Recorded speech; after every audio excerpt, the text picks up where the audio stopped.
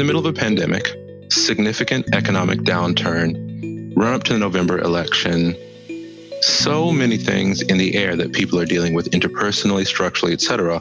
On top of that, a recent spate of incidents, high-profile incidents in the media of violence against Black folks resulting in death in 3 to 4 to 5 extremely painful incidents, ignited a firestorm of controversy and national unrest. I believe there were uprisings and protests in all 50 states plus 18 countries. We haven't seen this sort of response in a really long time. Many of us are ill-equipped to navigate the conversation at all, and I think it's such an honest thing to say that it just feels awkward to name it, because a lot of the conversation right now is like, how do we not burden people of color in general and Black people specifically about the dialogue, checking in on them? Is it okay to ask if we can talk about this? What can I do? Finding our footing, especially if you're new to this conversation, can be extremely, extremely challenging. Welcome to the Best Self-Management Podcast. I'm David Hassel. And I'm Shane Metcalf. Me and David have been working together along with our co-founder Nazar and all the amazing other people that are a part of 15Five for the last 7 years. And we are not the same people that we were 7 years ago. One of the things we're a big stand for is like, how do we actually embrace the whole person and understand that can we support someone in thriving in their whole life? And if we do, then they're probably going to contribute more at work. Your mission is to attract the best talent, retain your high performers, and maximize everyone's potential.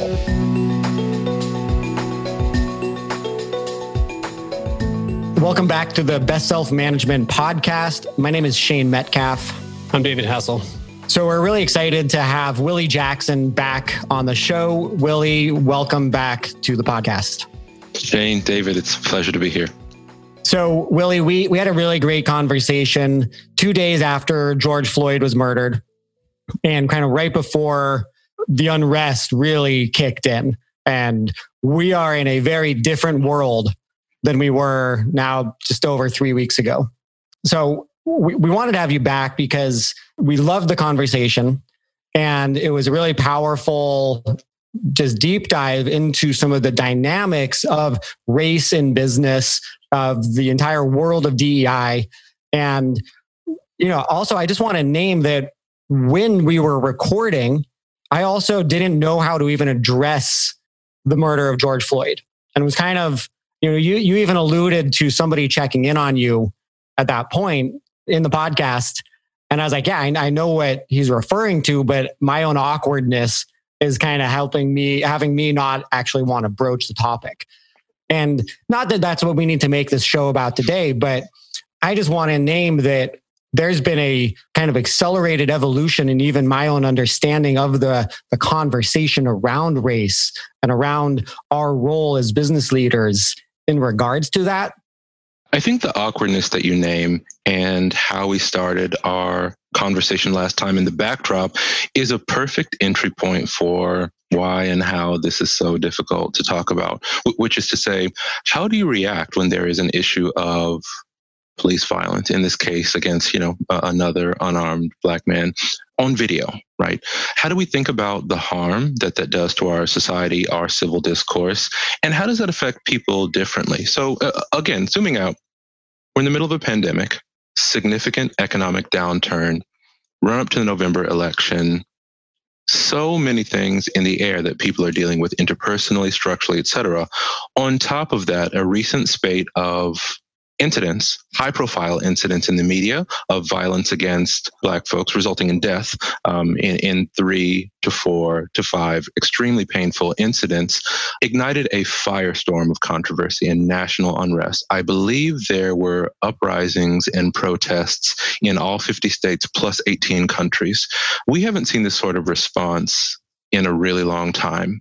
Many of us are ill-equipped to navigate the conversation at all, and I think it's such an honest thing to say that it just feels awkward to name it, because a lot of the conversation right now is like, how do we not burden people of color in general and Black people specifically about the dialogue, checking in on them? Is it okay to ask if we can talk about this? What can I do? It's like finding our footing, especially if you're new to this conversation, can be extremely, extremely challenging. So I just wanted to reflect back and validate that that's so challenging to begin the journey of doing. Yeah. You had mentioned, because when I reached out and I was like, hey, we want to record a little intro to the show and, reveal ourselves a little bit. You had said something that was really interesting. I'd love you to actually explain a little more. You said, yeah, well, I can understand that you didn't want me to black-splain this situation for you. And can you just explain a little bit around what black-splaining is? Talking about race is awkward. It is challenging. And like anything, running a business, making money, playing the piano, it takes practice. And so if you haven't spent time doing it, it's just going to feel funny. We live in an environment, and we've talked about this. I'm not going to say a ton of new things, but we live in an environment where the stakes feel really high, and saying the wrong thing invites our canceling, invites embarrassment, invites shame, and we're recording this conversation. So the stakes can feel really, really high. So there is a temptation. I mean, and you're officers of a company. A lot of people look to you for leadership. You have influence in the industry. And I can see a version of reality where you'd want to be protective, defensive, and not even engage with this topic publicly because the stakes feel so high. So that's one thing I'd say. The other thing I'd say is, black-splaining is just my cheeky way of saying, why not get a black person to explain to a dominant group audience what a particular thing means? It would be much easier for me to say some things because it's my job.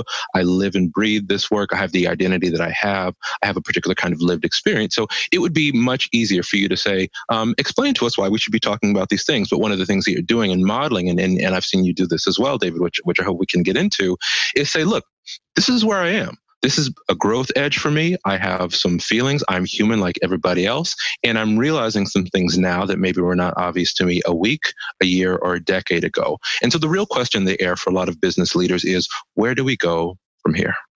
It's so important. And I just want to say that, I may say the wrong things in this recording, right? We may not get it all right. And I think we're not going to learn. You don't learn anything until you start trying, and you never get it right the first time when you learn anything new. And this is an important thing for us all to be in conversation about.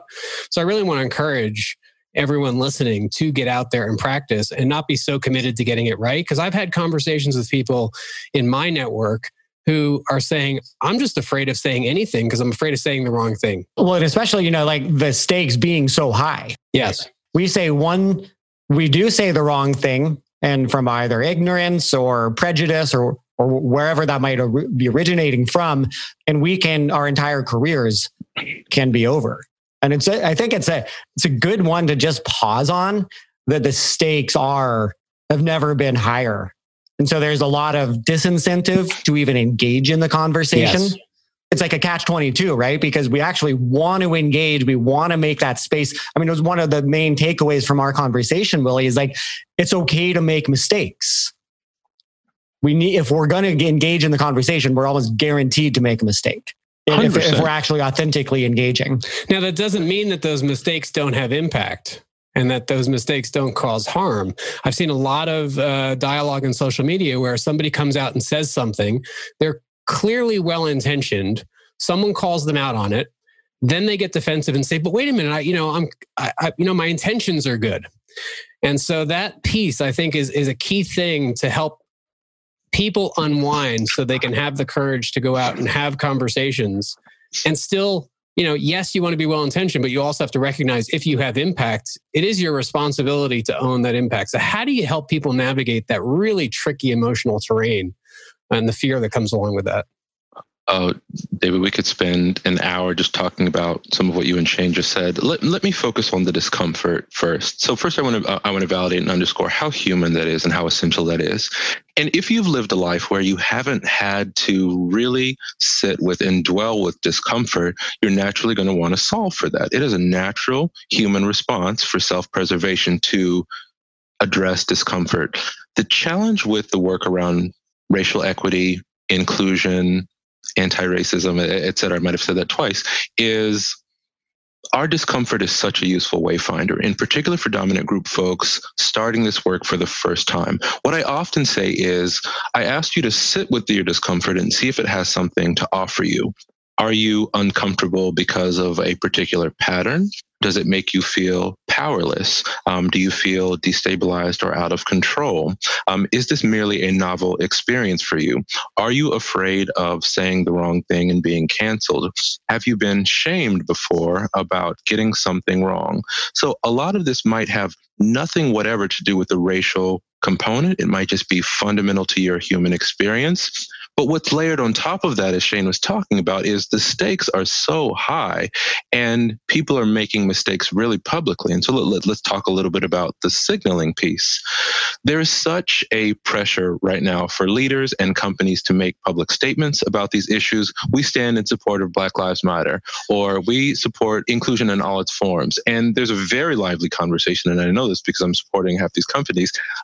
There's a lot of energy around how many of these statements don't feel good enough. It's like, no, you need to call out white supremacy. You need to be anti-racist. You need to say intersectionality. And I just picture people on their computer saying, okay. And it feels like a hostage situation. Like there's so much energy there. And because of our political environment, if you have an identity that people code as, a minority identity, you're a Black person, and you happen to be in one of these places, there's such a shift of perceived power and influence that a lot of people with power are being so, I don't want to say overly deferential, but are being extremely deferential to some of these voices. And as some of that comes from a good place in righting historical wrongs. But we have to figure out a way of sustainably working with each other. And I think that involves taking the long view, which is to say, this isn't just about what we do before and up until Juneteenth or July 1st, or what we do in Q3 and Q4. This is about how do we fundamentally bake into the DNA of our company an equity-informed view of what it means to attract, retain, promote, and elevate talent within our organization. Because you don't want to invite people into a burning building. You actually want a natural and organic process of people saying, hey, friends of all backgrounds, this is a fantastic place to work. I'm a better version of myself by working here, and I would love it if you join me. Right. So if that can happen organically, if we can create the kinds of conditions where that can become true, that's how we create sustainable shifts around inclusion instead of these more tokenistic, window dressed and saying the right things on Twitter and social media because you feel social pressure to, and you've got to keep up with the Joneses and all of your friends who are executives are doing. It's like, okay, we have to do this. But then there's a disharmony between the actual work that's involved in the day over day. Yeah, I mean, I think that really speaks to, I was just going to say, Shannon, it really speaks to, we debated when all this happened, like, oh my God, do we have to get a statement out? And I said, yes, we probably need to say something, but saying something this week or next week is much less important than what we're doing a year from now or 3 years from now or 5 years from now. Let's take a moment. Let's listen. Let's figure out who we actually want to be in the situation and not be motivated by the fear of looking bad or this desire to look good and virtue signal. But let's actually have the tough conversation about, are we actually going to make some changes? Because I know for me, I've definitely had some worldview shifts over the past month. Talk a little bit about that, David. What has shifted for you? There's a couple of things that have shifted for me. One is, as a white man, I don't have the experience walking through the world where I experience racism or discrimination because of who I am. So in a lot of ways, I'm blind to it. And really peeling back the covers and doing a lot of reading and listening to a lot of stories to understand, wow, this is actually really pervasive to a degree that I never really fully got. Like I intellectually got it, but I don't think I fully got it.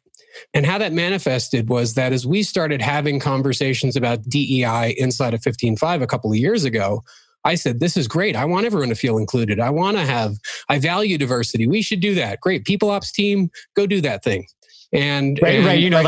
We believe in Maslow's hierarchy of needs. It's a part of the best self-management philosophy. Create a strong sense of belonging, inclusion, let people tell their stories. All those things were a part of our operating system. So I got that piece, but then it was like, oh, wow, no, this is actually, if our vision is to unlock the potential of every member of the global workforce, and we believe there is systemic racism and there is an unlevel playing field, we can't fulfill our vision if our society is this way. This is not just somebody else's problem. I think the other thing was for me that, really understanding that white privilege is not like I grew up with a silver spoon in my mouth and I've never had challenges. It's just that, someone posted a quote. It said, white privilege it doesn't mean that you haven't had challenges. It just means that one of the things you haven't been challenged with is your identity and the color of your skin.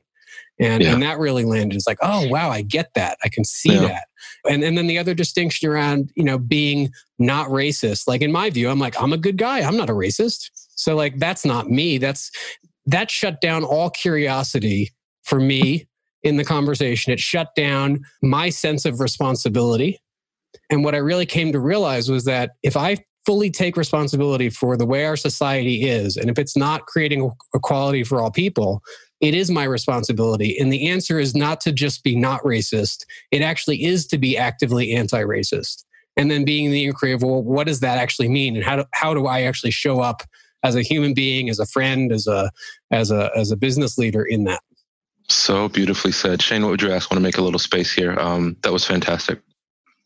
Yeah, well, and there's a couple of interesting threads here, because I think that if you had written the statement that you're writing right now, first week, right as the protests are going on and there is that social pressure, and employees are, hey, where's our statement? Where's our statement? And it was just, hey, okay, cool. Well, that says hashtag our way out of this. It would be a very different statement than the one that you're writing right now. And really, I love you brought up the crafting of the statement piece, because we are literally in that right now. And we haven't released a public statement. We've released one internally that we also took a little bit of time to write. And we're actively writing one, but there is so much pressure to say something, and for good reason, right? It's not that, hey, that's a bad thing to create pressure for people to take a stance, but it's recognizing that there is, as much as we need to change external systems and structures, we need to do the internal work. And sometimes that means shutting up for a moment and retreating and learning and educating ourselves. And I think that piece can't be understated. And there's things I would do differently, but the process of actually examining the underlying foundational premise on which we've made our decisions and we form our worldview, I think is really where we're going to see large scale shifts actually come from. And is where I know that we will be able to create a new future for 15.5 and to help our customers also create those new futures if we actually go to the root of what's generating this. I think that's such a key point to land on, Shane. The historical piece, informing ourselves about history, our complicated and painful and shared history, is such a useful way of understanding what we can do in this moment. I'll tell you, David, I really resonate with a lot of the blind spots that you communicated in your story and in your transparency, because I grew up with what I would describe as a tremendous amount of privilege. Not that I grew up wealthy, that wasn't the case, or not that I grew up, affluent or had so many material possessions, but I didn't experience police violence growing up. I didn't experience underemployment or economic insolvency or stability. None of those things really characterized my experience. And in fact, I'm the product of a two-parent household, private school education for periods of my career. And I was not actively oppressed or actively marginalized in my subjective experiences growing up. I've had many, many wonderful professional opportunities getting to this point. And I have the luxury of doing what I do for a living now. So that's important to name. There was also a turning point for me when the structures that disproportionately affect people who look like me was revealed to me. And that moved from intellectual understanding to an embodied understanding.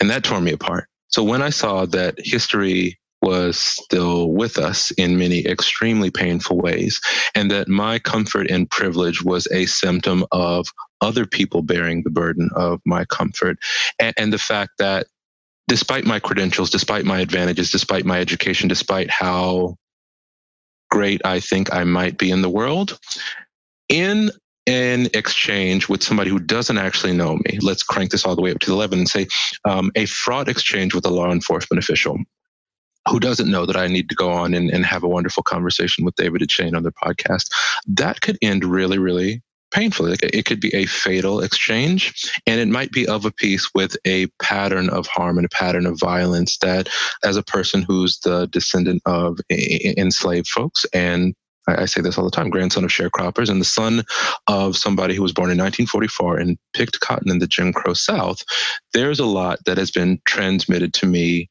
epigenetically and generationally that I have to work out that simply can't be explained to somebody that doesn't have my identity in my body. So we're having a conversation at the interpersonal level. There are historical realities here, and there are also structural factors that bear down upon people. So when I think about the pressure on leaders to make a public statement around these things, what I think about is 450 years of a certain people group not ever being acknowledged in a particular way, having their concerns invalidated.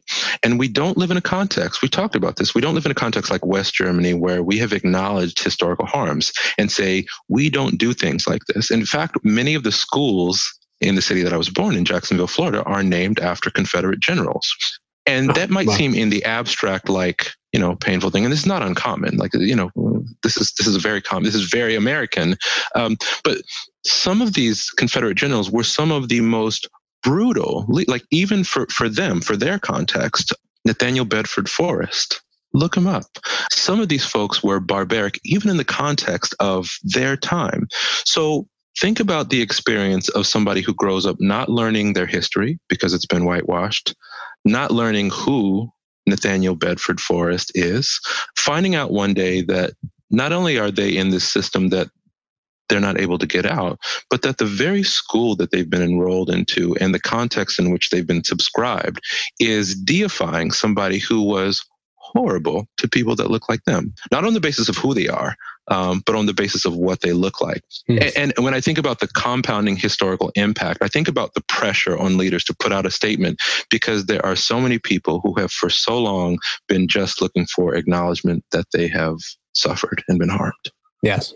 Who has 30 minutes to unwind that?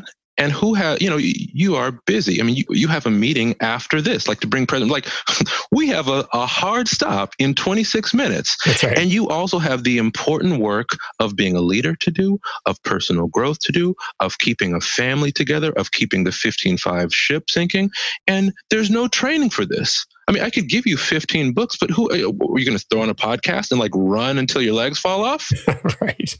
But there's a lot of work to do. So anyway, I'm throwing a lot at you, but I just want to underscore the gravity of how there's such few outlets for people who have felt harmed historically to be validated in their most essential humanity. And so there's just too much weight being put on the statement. So I love that you're being thoughtful about the timing there. Please. Yeah, I one of the things I've learned in interpersonal relationships and repairing, if there's been harm done, if there's even a slight that wasn't intentional and you've inadvertently hurt somebody else, the key, it seems to me, is the acknowledgement of that, is actually getting even if you didn't mean it, but getting the impact on the other person and acknowledging that and expressing some sort of care. And I think that is the piece that I'm coming to realize is missing from this whole conversation. Beautifully said. Yeah. Acknowledging and repairing harm is a key part of how we can show up for each other. And we just need it. We absolutely need it. How do you get on with something? How do you get past something when there hasn't been a validation of the harm that's taking place? Right? Yeah. I want to pick up on that thread. And you mentioned Germany. And I just finished reading Jared Diamond's book, Upheaval, author of Collapse and Guns, Germs, and Steel. Fascinating look into societies that responded in different ways to mass upheaval. He profiled 6 countries, and one of them is Germany. And he really goes into, it was Germany's reconciliation of their harm, of what Nazi Germany actually did, that it didn't do that willingly. It was actually mass protests, mass student protests that forced the leaders of Germany to actually reconcile the past, actually acknowledge the harm, and just admit it. Because then there can be a truly sincere apology. There can actually be cleaning up the harm. And I am praying that we as a country can have that same courage. And maybe we do need to be forced to it. Recognizing our essential humanity is what a line you said, and cleaning up and just acknowledging the past harm. And it's not just like of our generation, right? I think that we really need to actually go deep into history. We need to understand the atrocities that the present moment are built on top of. I feel really blessed. My high school was this crazy experiment, and like all of our history was based on Howard Zinn's A People's History of the United States. So when we were studying American history, that was our textbook. Wow.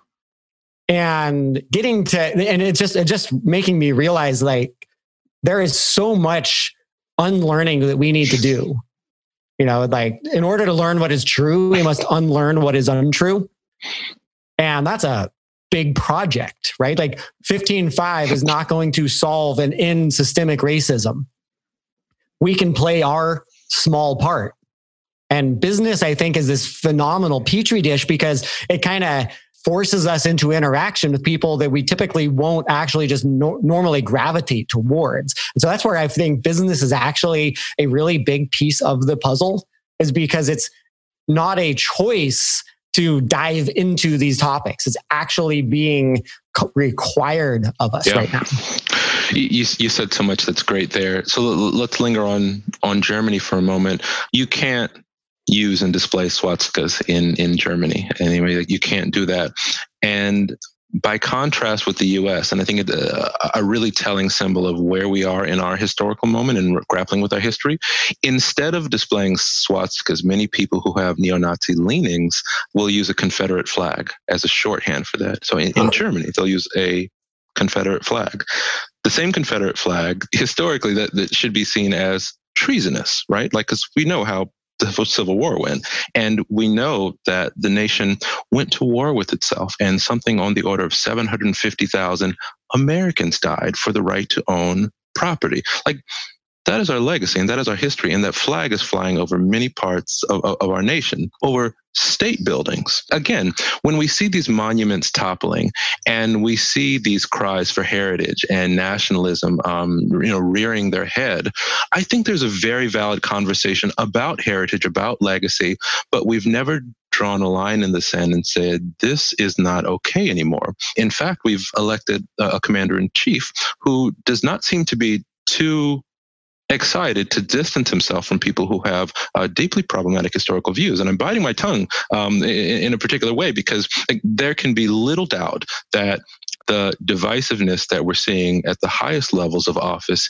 is exacerbating the tensions and the harm that you're all seeing on a day-to-day basis, right? Because, to your point, Shane, work is where we spend most of our time. In connection and in dialogue with our colleagues at work is where most of us spend most of our lives. And so there is a huge opportunity for businesses not to just recast themselves as racial justice organizations overnight. That doesn't have to be your mandate. But what you can do is say, so this is how bias works. So this is how power works. So this is what I should be looking for in the interview process. This is how women of color are reliably paid, 67 cents on the dollar, depending on their identity. This is how boardrooms reliably look the way that they do. And this is how change is made. We incentivize referrals from underrepresented folks. We look to historically Black colleges and universities, et cetera. We ask specifically and incentivize referrals from people that don't look like us, right? And we talk about why that's a value.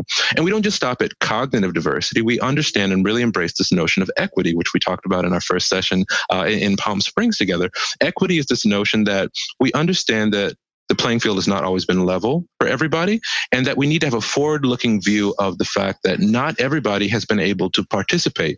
So this isn't just like treating different people differently. It's understanding that in order to fully participate at a baseline level, we might need to radically reimagine how we're thinking about performance reviews, the stereotypes that get perpetuated, the training that managers get, because as you know, and as we say, people don't leave companies, people leave managers. So you all have an amazing culture, but that doesn't mean that your best people on their worst day might be perpetuating things that cause deep, deep and extremely painful harm for folks with minoritized identities. So for our listeners, we just actually spent 90 minutes with Willie and his team at Ready Set doing a allyship training for our 200 people. And it was phenomenal. And what I really loved was, I loved the whole team showing up. So it wasn't just your perspective, but you had other people on the team that were contributing. And so it really, I think, rounded it out. But one of the things I really loved about it is this idea of moving from allyship to accomplice. or accomplice. I don't know. Accomplice ship sounds like accomplish shit. Let's accomplish some shit together. That works too. And so, can you walk us through the shift from allyship to being an accomplice? Yeah, thanks, Shane. It was such a treat to facilitate that session with Meghna and Brandon and the mighty Redix at Team Vega as well. Our Ally Skills training is by far the most popular thing that we do, and it's with good reason. It speaks to a lot of things that we've named here. We bring in a little bit of history. We bring our identities. We talk about power. We talk about repairing harm. And we talk about how do we activate our advocacy for folks, which is to say, if an ally is a noun, if an ally is the way that you see yourself, if it's a self-identity and what you wake up in the morning having checked a box around, an accomplice, by contrast, is what you're doing with that identity. It's a verb. It's a set of actions. It's your humility in action. So if an ally is looking for advocacy in a way that is comfortable to them, which is to say, what is one thing I can do before the end of this workshop, Willie Jackson, to be a good person, or to feel like I'm on the right side of history, or to support my colleagues? How can I do one and done? An accomplice, by contrast, says, I'm going to take the right action, examining my power and my privilege, even if it costs me something. And so the accomplice frame, which sprung out of the indigenous rights movement and a critique of allyship, says that this work of advocacy, this work of being allied in action might cost me something. It might be my reputation, it might be my comfort, and God forbid it might be my safety, but I'm going to put my shoulder to the wheel of justice because it matters. So it has that weight and that grounding and that gravity. So if an ally is a noun, then an accomplice is a verb. What do you hope to see from the business world in terms of becoming accomplice versus just ally? What do you hope to see from 15.5? Like if you could guide us anywhere, not even you guide us, but if there's a secret hope in your heart that you would like to see us go? I've never been more popular professionally than I am right now. Many of the seeds that I've been planting at workshops and conferences, public events and private events over the past 2 years are really starting to bear fruit. I can barely keep up with my inbox, and I'm booking engagements a month out. That's hugely, hugely encouraging. My concern and my fear is that in 6 weeks, when we've all moved on and tried to return to some semblance of normalcy, we will forget, as a privileged subset of society, that what is normal for a lot of folks is a baseline of harm and suffering and marginalization. So I think it's natural to want for things to go back to normal. My fear is that we will forget that normal for a lot of people is suffering, it is fraught, and it brought about the conditions for the uprising that we're seeing right now. Tremendous inequality, baked even to our tax code. Like, we tax capital gains differently than we tax income, and who disproportionately owns stocks and gets benefits from that passed down effect? Who disproportionately owns property, right? Who in living memory wasn't able to buy property? So this is baked into our culture. So my fear and my concern is that we will so quickly forget this period of discomfort and say, I'm so glad things are back to normal, without realizing how privileged a statement that could possibly be, without committing ourselves to the ongoing work of making racial equity, anti-racism, and inclusion a part of our DNA. So my hope, Shane, is that this would be part of an ongoing conversation and baked into the fabric of who you are. As I often say, I hope for diversity, equity, and inclusion to be everything and nothing. One person can't hold it. There's a lot of research that shows how fraught the position of chief diversity officer is. I just sent a head of people a link earlier before we started recording. Many chief diversity officers go into those roles negotiating their exit package. I'm not sure if you've seen that research, if we've talked about it before, but those positions are so fraught that people come in ready to leave. And if you look at some of the chief diversity officers in the industry, they've made a tour of many, many companies, because when you rest all of this work with one person, often a person that looks like me, and you strip them of the ability to make sweeping, policy change and empower people to understand their biases and what they can do to become active contributors to this work, and you make diversity, equity, inclusion somebody else's job, then it becomes ineffectual and counterproductive. Yeah, I think that's a conversation we've been having, and I think that there is, I told the team I'm joining the DEI committee. It's not, I don't want to delegate that fully to someone else. I want to hold that poll, and Shane does as well. Well, and what's interesting, David, is that that was literally like you were just saying of DEI sounds great. Okay, cool. People ops can handle that. Right. And that is the mindset that then has a chief diversity officer be ineffective. David, when you're showing up in that space, because you're the boss, as it turns out, and because of how power works, and we saw many challenging and sometimes painful examples of what it looks like to navigate power dynamics, I'm going to invite you to think about what it means to show up in that space and what it looks like to take space and to make space, to encourage and invite people to illuminate the uncomfortable gaps. And I want to celebrate you really quickly. I'm not speaking out of turn, but during our session, someone referred to a situation wherein you were more or less called out directly. Mm-hmm. And in no uncertain terms, they said, you might have had a defensive reaction. And I didn't follow the transcript super closely because there was a very active conversation going on in chat. But I want to celebrate you for leaning into that discomfort, for acknowledging that, and for being transparent about your journey. Can you say a little bit about the exchange to the degree that you're comfortable going into detail? Yeah. So we had recently done a SWOT analysis in one of our leadership meetings. So strengths, weaknesses, opportunities, and threats. And we decided, let's publish that to the entire company and get everybody's feedback.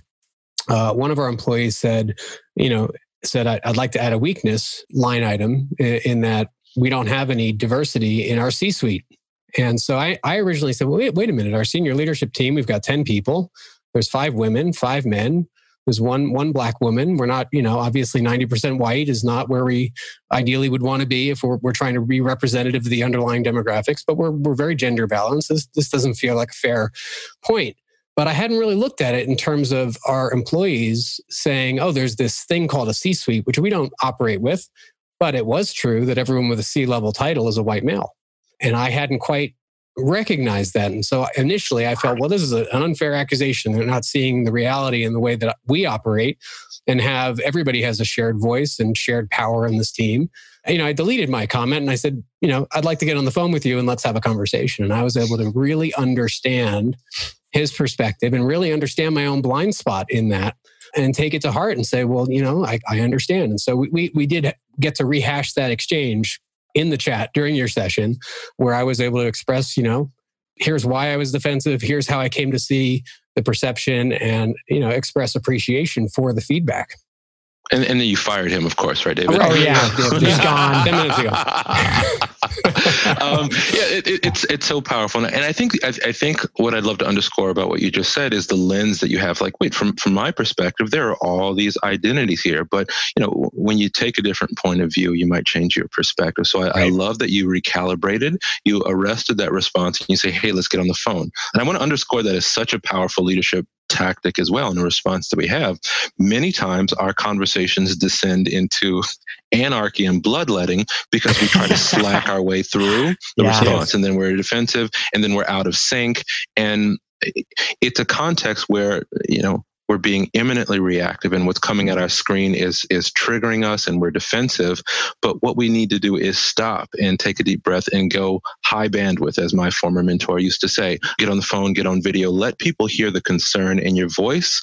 Take turns listening, because if people are typing at each other at the same time, that's not communication, right? You're playing tennis. So I love that you stopped and you got on the phone, because people need to hear that you care.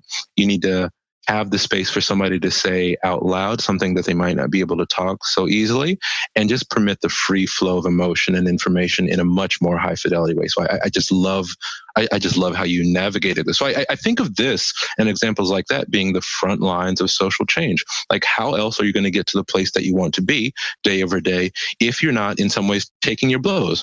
I'm sure that doesn't feel great to do. I'm assuming if I were in this position, I would be turning that situation over my head. I would be thinking and thinking like, wow, this totally didn't feel good. So I just want to celebrate how you're showing up in that, because the road to, and I'll close it, the road to a better tomorrow, not to be trite, is paved with some bumpy todays. That was really trite. Well, I just want to say one more thing on that, which is it was and is an oh shit moment for us, because we're realizing that, oh wow, the 5 white guys on the leadership team are all chief executives and no one else is. Oh shit, we weren't even thinking of that. And that is a true statement. And it was kind of innocent, but it also reveals our biases. That's going to be an ongoing one for us to continue to really examine. It's super real. You probably having a meeting where you say, all right, C-suite team, no blacks, no Jews, no women. Like, it's probably not how you said. I mean, maybe you do. I don't know. That would kind of be hilarious if you did. That would be. But like, it's not something that you would intentionally design. It's something that tends to happen, and that reveals why it's so vital to engage with this work. So the fact that could happen casually without intention, the fact that we can be, as a society, so misaligned around what that represents at different levels actually shows the scope of the challenge. Like the fact that some people could not see that and other people can see nothing but that, right? When some people come to your about page or your leadership page and say, can I see myself here? Because I don't map to any of these archetypes. Like, the reason representation matters is because we're still looking to see what is possible for us, as a cosmopolitan society. Well, that's another big aha that I had that I didn't talk about, was the importance of the representation. Not just having diversity so we can put up a picture on our page and make sure that the people out there who are going to go after companies and post like, look at the lack of diversity here. It's not about looking good. It's actually about creating representation so that people feel included, so that people feel like they have an opportunity to aspire to those roles. And I think that's, in an ideal world, leadership teams and companies would be as diverse as the underlying populace, just because that's the way things happen. And we know that's not the reality today. So, we have to be in this conversation to think about how to make those shifts. I want to circle back to one thing before we wrap up. And you had mentioned kind of your fear about things going back to normal. My hope is that there's like a new high watermark and things always recede and the moment passes and we go back to whatever the new normal is. But I also see this, and this is a conversation I had with Shane, is that I feel like this is an opportunity. This heightened awareness in this moment is an opportunity, because all we're going to be left with when the intensity of the situation and the awareness recedes are the changes we made now, the commitments we made, the actions we took, the learning we took, who we actually became in this moment that carries on. And so I'm curious if there's like a top 3 list of things that, for who's listening right now, that you would say like, do this. If you're interested in this conversation right now, before it kind of loses awareness, go out and do this 1, 2, or 3 things to move the ball. It's such an important question. I think a key part of this is exposure. So there are plenty of resources available right now. And I think committing yourself to exposing yourself to different kinds of media could be really powerful. So, there can be different kinds of books and resources and articles on the basis of where you are. So, Seeing White is a podcast series by Scene on Radio. I think that was affiliated with Duke University. And it's a fantastic 14-part series on just the conception of whiteness, what it means, where the term came from, and just its history and how that relates. So that is a fantastic way of kind of getting your bearings about you when you're getting started on this journey. If you want to graduate to something that illustrates the historical harm, there's a powerful book called Slavery by Another Name that goes over what we call convict leasing, which many people didn't learn in school, a period after emancipation, where many Black men and boys were essentially rounded up and sold back into slavery for small debts, stealing food, things, because God forbid people would try to feed themselves after being released from slavery. So they were rounded up and sold back into slavery. And it was even more harmful in some ways because of the inhumanity there. I won't go into all the details, but there are some ways in which our history can unlock a powerful frame around why we need certain aspects of our history. So this is a long-winded way of saying, instead of doing all of these things so much, commit to, in July, read this book, commit to August, read this book, those sorts of things. So if you just start with a reading list, read actual books, don't just make it convenient, 7-minute YouTube clips. There's great things, but if you can commit to carving out the space to reading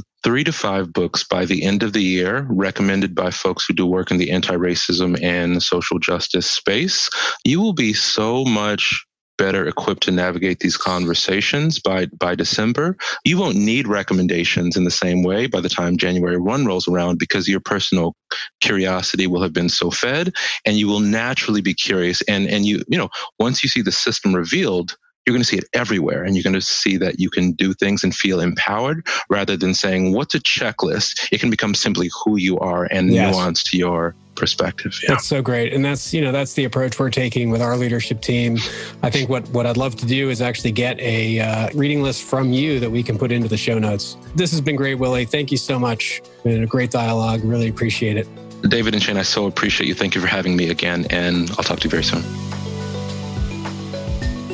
Thank you to our producer, Counterweight Creative, to our executive producer, David Misney, and guest coordinators, Sydney Lee and Suzanne Haight.